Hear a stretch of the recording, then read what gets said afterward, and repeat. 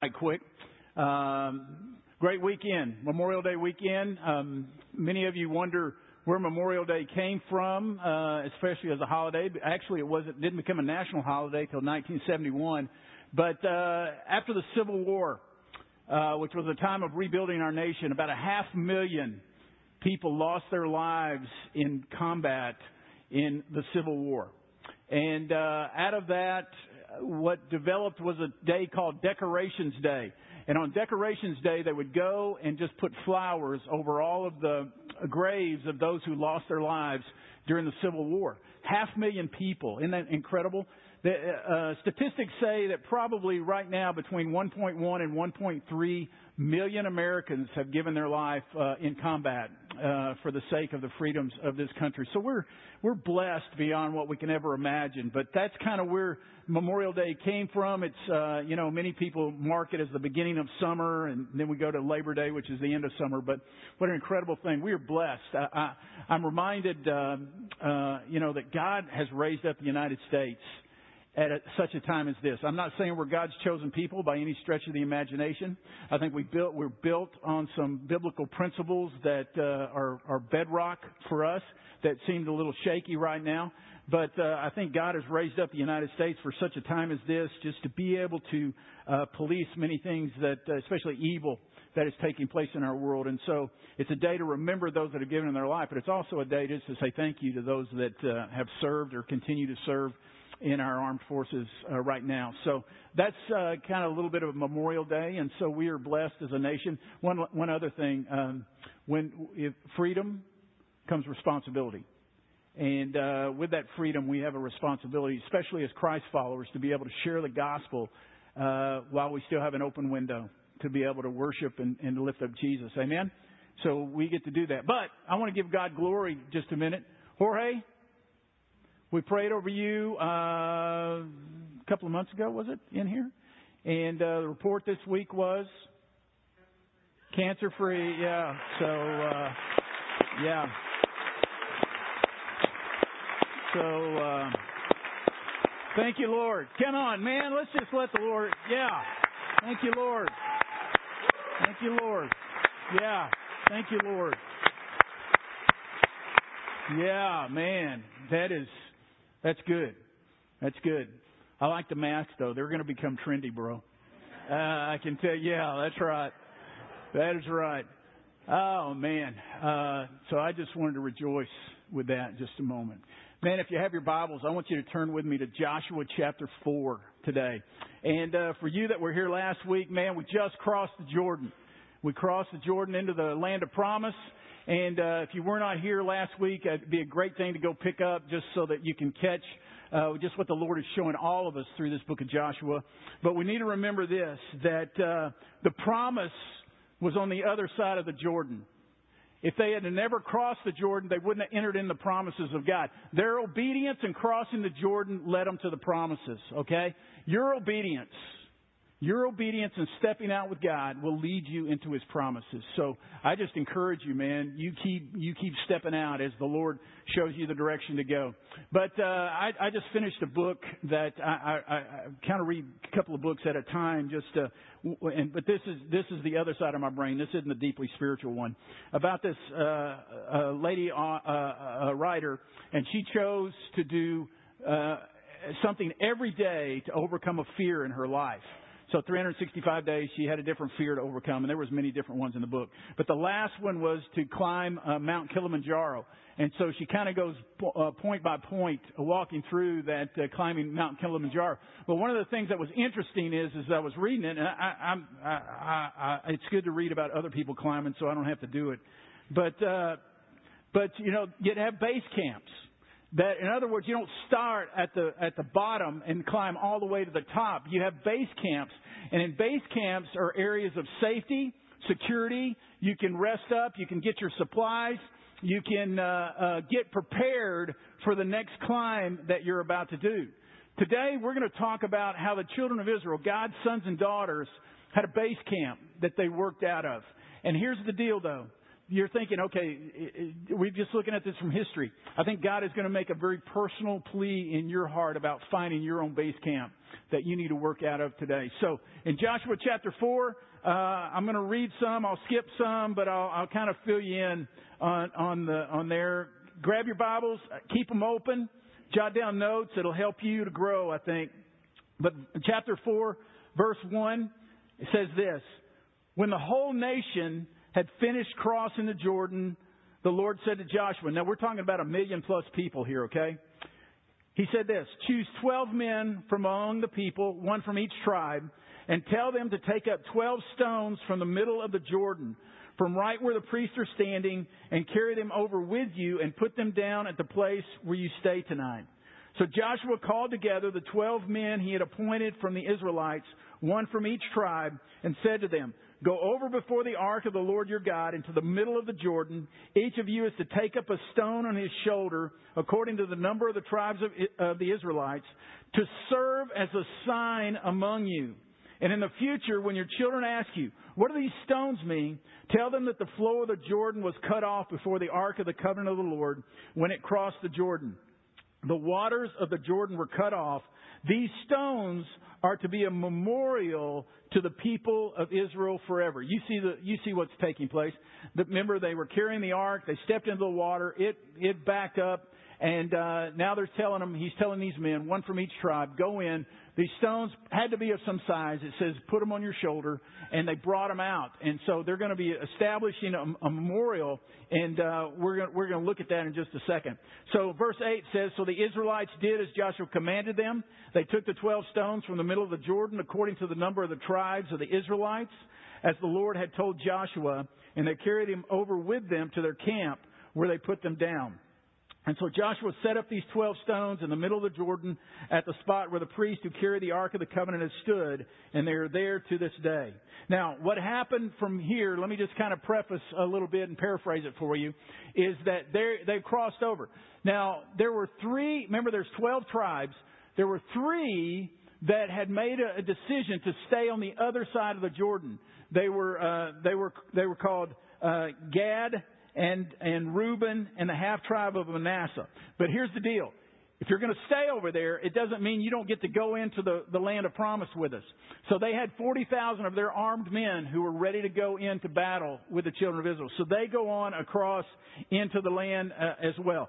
Now, we look at verse 14, and that day it says that Joshua was exalted in the eyes of the people. Now, we had read that last week that was going to happen. Now, let's go on down a little bit. Let me pick it up at verse 17. It says, so Joshua commanded the priest, come up out of the Jordan, and the priest came out of the river carrying the Ark of the Covenant of the Lord. No sooner had they set their feet on the dry ground than the waters of the Jordan returned to their place and ran at flood stage as before.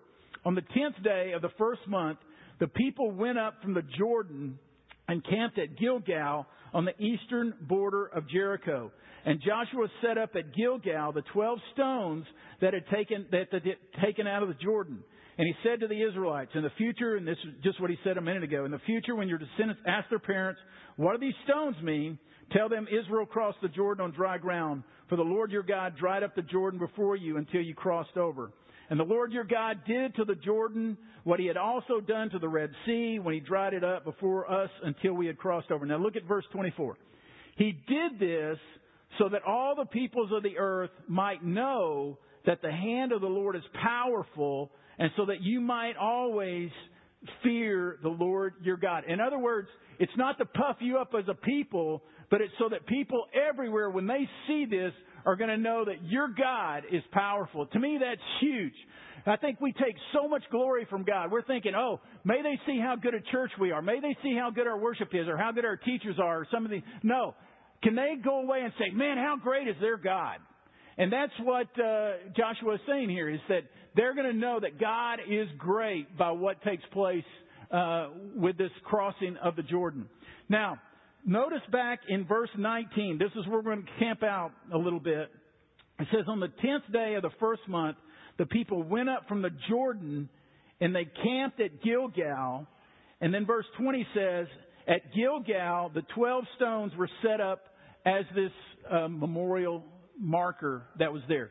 It took place at a Gilgal. You know, we know so many cities in the Promised Land. We hear about Jerusalem. We hear about Bethlehem. We hear about all the Galilean area. And we hear about all these Jericho. We hear about all these cities. But very, very few have ever talked about this city called Gilgal, this encampment that they have set out. But let me tell you how important it was. Gilgal was the place when they came across, they set up as their base camp.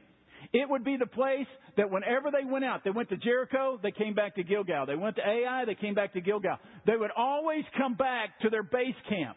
They would come back, and you did not want to be cut off from your base camp. That's where you're going to get your supplies. That's where you're going to get your guidance. That's where your wounded are going to heal up. That's where you're going to get rest. All of these things are going to happen back at Gilgal. And Gilgal was huge to what happened with taking the land of promise.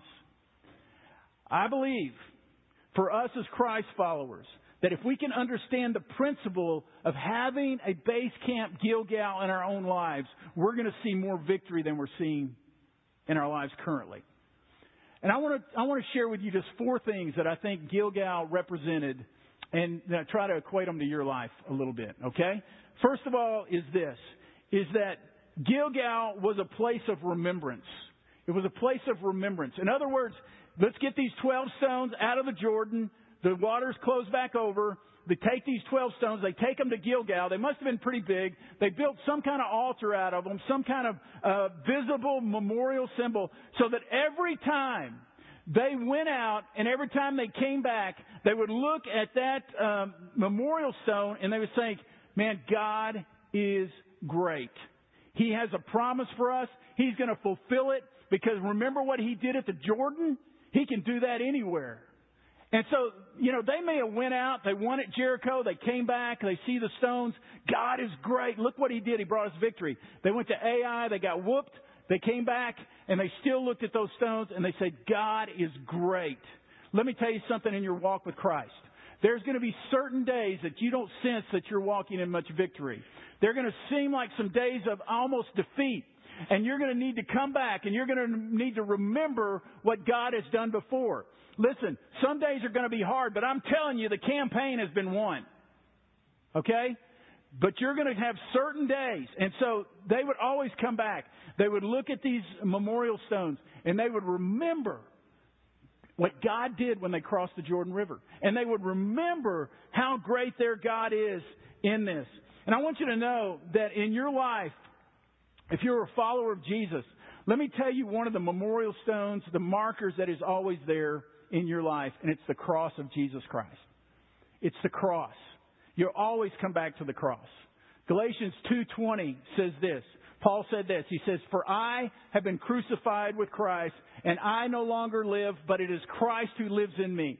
And the life I now live in the body, I live by faith in the Son of God who loved me and gave Himself up for me." You see, you can always go back to the cross.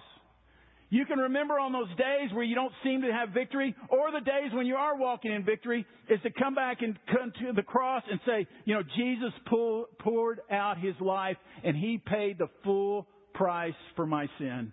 And you can go back to that cross and see it.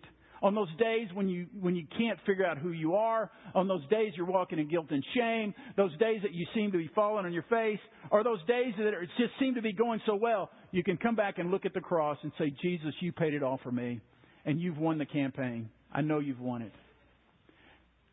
Many of you have worked through Henry Blackaby's Experiencing God study. And Henry Blackaby introduces something there, which is exactly what these memorial stones are. He calls them spiritual markers. These are spiritual markers in your life that you can go back and you can see the hand of God at work. And because of those spiritual markers, you can look at them. It gives you faith, and your faith gets strong, and you're willing to go out and risk it again. And what I thought I would do just a moment is I want to share with you just some personal spiritual markers. These aren't all of them in my life, but these are some that maybe help you to do a little audit of your own life of spiritual markers that are there. And so let me share a few of them with you. April 16th, 1967 is when an 8-year-old boy walked an aisle in Waco, Texas, and he gave his life to Christ. That was me. I was baptized that very same day. I tell you, many people say they doubt when they made that original decision for Christ because it was so long ago. Listen, I have no doubt when I was an 8-year-old boy, when I gave my life to Christ, that was the day. I put down a spiritual marker on that day. And I still look back to that day, and I remember that God gave me forgiveness and He gave me life. Listen, I have sinned more since being a Christian than I ever was before, but Jesus paid them all, and I trusted Him with it. So that was in April 16th, 1967. In the summer of 1975, as a 15-year-old boy, I all of a sudden understood that God, for the first time, it wasn't Christianity wasn't something that you went and attended a service. Christianity was service. It was giving your life to Christ. And in 1975, the summer of that year was the year that the Holy Spirit made it clear that God had a purpose for me and a calling on my life personally to go into ministry. I fought against it. I'll be honest with you. A 15-year-old kid, 15, 16 years old, you think, God, I'm too young to get something like this. But the Lord said, no, you'll go to where I send you. You'll do what I ask you to do. And so in the summer of 1975, I put up a spiritual marker right there.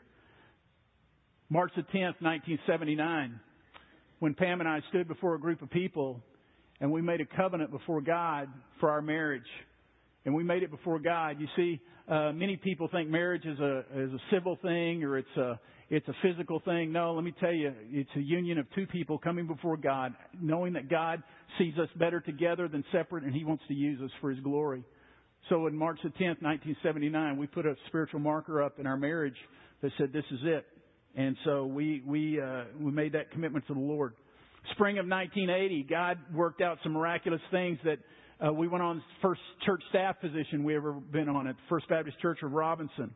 In January of 1981, through another series of miraculous events that we can look back at, God brought us to First Baptist Church Stephenville. And then in June of 1985, through another set of God-ordained circumstances, God brought us to Round Rock to the First Baptist Church here. And in the fall of 1990, these are all spiritual markers in our life. In the fall of 1990, the Lord led us to go lead out in the mission church from First Baptist Church. And in the fall of 1993 is when God called us to see Central become reality in 1993. We're celebrating 25 years this fall. Isn't that crazy? And so that was in 1993 that God brought that out. And then in 2006, God working through some miraculous ways, God called me personally to engage the pastors of Round Rock to come together and to see what we could do about networking. And I just thought about that. Wednesday, the ministers gathered for our quarterly luncheon. We had 55 ministers from Round Rock come together and heart to heart. Let me tell you, that's God just working out things. But that was a spiritual marker in 2006 to step out there. Now, there's other ones in our lives, the births of our kids, the other ones. But here's what I want to encourage you. You do an audit of your life. You do an inventory. You look within your life and see the areas of your life where God has moved, and you have no doubt that He moved. Maybe it was calling you to a new career, moving you to Round Rock, the day you got saved, whatever it may be. And when you got married, you look back and you see the hand of God and you mark it. Because you can go back, just like those memorial stones, you can go back and you can see that God is at work, and you know He promised it then. He's going to be faithful not only today, but with your future as well. You can trust Him with that. But here's some things about spiritual markers I want you to just to kind of bank on. Number one is this. The Scriptures will be involved. There's never been a time where we haven't sensed, or I haven't sensed, God doing something in my life where He hasn't confirmed it in His Word. So I'd always encourage you to stay in the Word of God. Another thought is this on spiritual markers, is that it's going to take a step of faith. You're going to have to get up from the comfort zone and to make that step of faith, whatever it may be. You're going to step out and say, God, this is what I sense you're saying. I'm going to step out with you. It means I got to leave this behind. Like the trapeze, you got to let go of that one to grab that one. But you make that step, and what happens is, and this is the ultimate, is you see your faith strengthened and you see God at work. And so I just encourage you, you find those spiritual markers in your own life and you see what God can do. And here's my thought. At your Gilgal, you're reminded of what God has done and what He promises to do. Even in a day when it seems like confusion reigns, okay? Robert Louis Stevenson tells a story of a group of people that are out on a ship, and the ship is in the storm. And they pick out one guy to go from the lower deck to go up to see if the captain is still in control of the ship. You know how it goes? And so he goes up there, he works his way up through the storm, and he looks into the cabin where the captain is there with his big wheel, and he has strapped himself to the wheel, but he looks at the young man who is coming to check on him, and he winks and he smiles at him. The man goes back downstairs to the rest of the people, and they said, "Is the captain in control? Are we going to crash? What's going to happen?" And he said, "I made my way up," and he said, "I saw the face of the captain," and he smiled. I think we need to realize when we look at spiritual markers, even in a day of calamity and what seems to be out of control, we can pull away to Gilgal and look in the face of our ultimate captain, and he's not fretting, he's smiling. He is still in control. Spiritual markers. Gilgal was a place of remembrance. Second of all, Gilgal was a place of resurrection. Was a place of resurrection. If you go into chapter 5 a little bit, there is the writer here says, Joshua says this. He says that Gilgal is a place where it's the renouncing or the rolling back of your disgrace, rolling back, and the word Gilgal actually means circle, but it goes like this when you read the original language.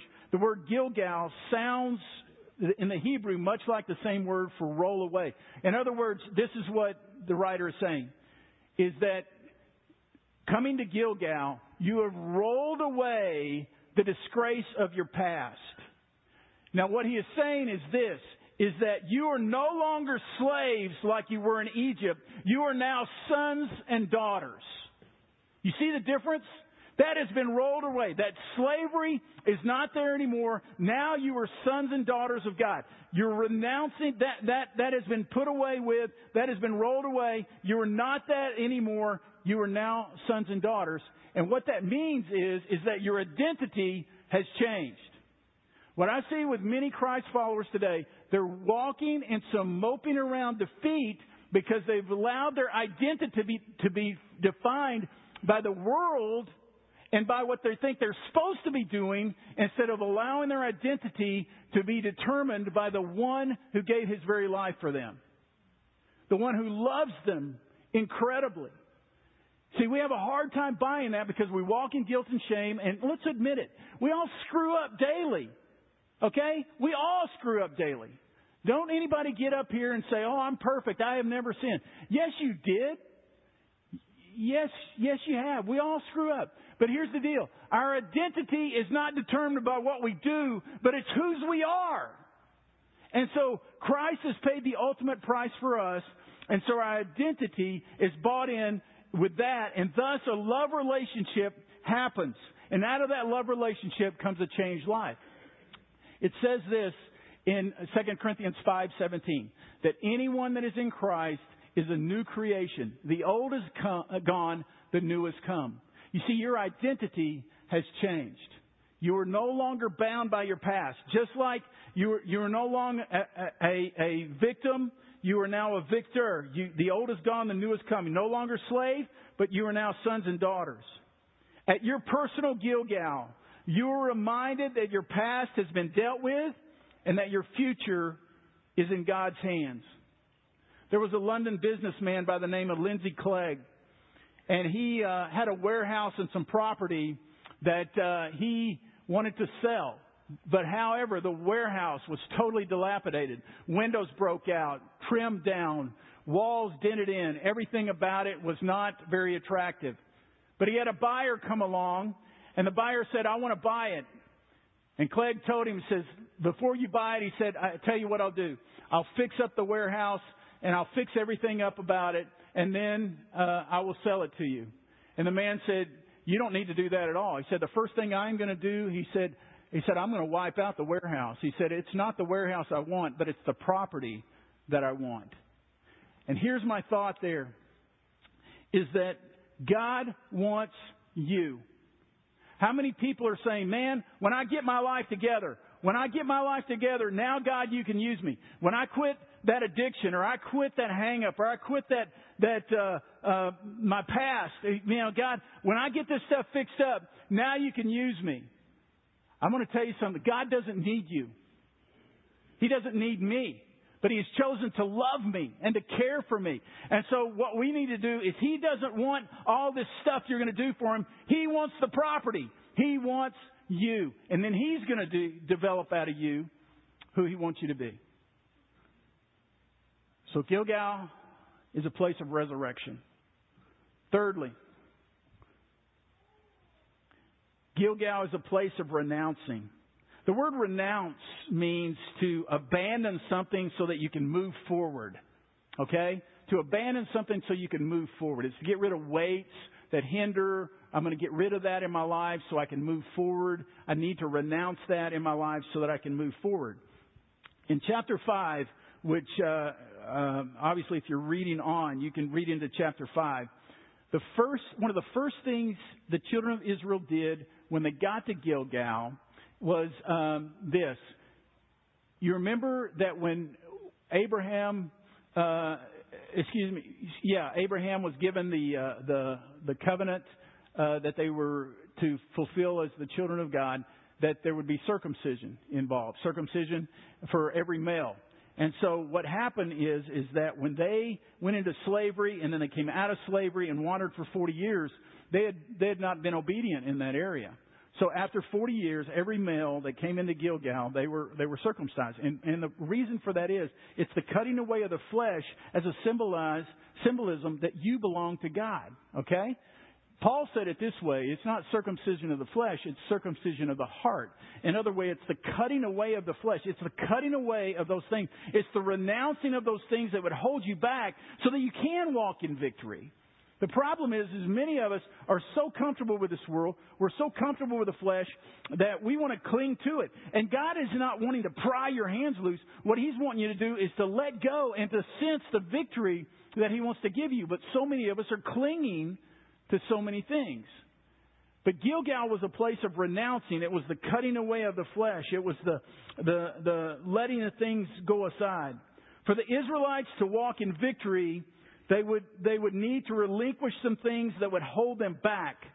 At Gilgal, God would work on them. At your Gilgal, God will work with you in cutting away those fleshly things that prevent you from walking in victory. And this is a lifelong work. I wish I could say it's a one-time deal, God, I give you everything. But then we pick it right back up, don't we? I mean, that's the way it is. But He is so loving. He will take...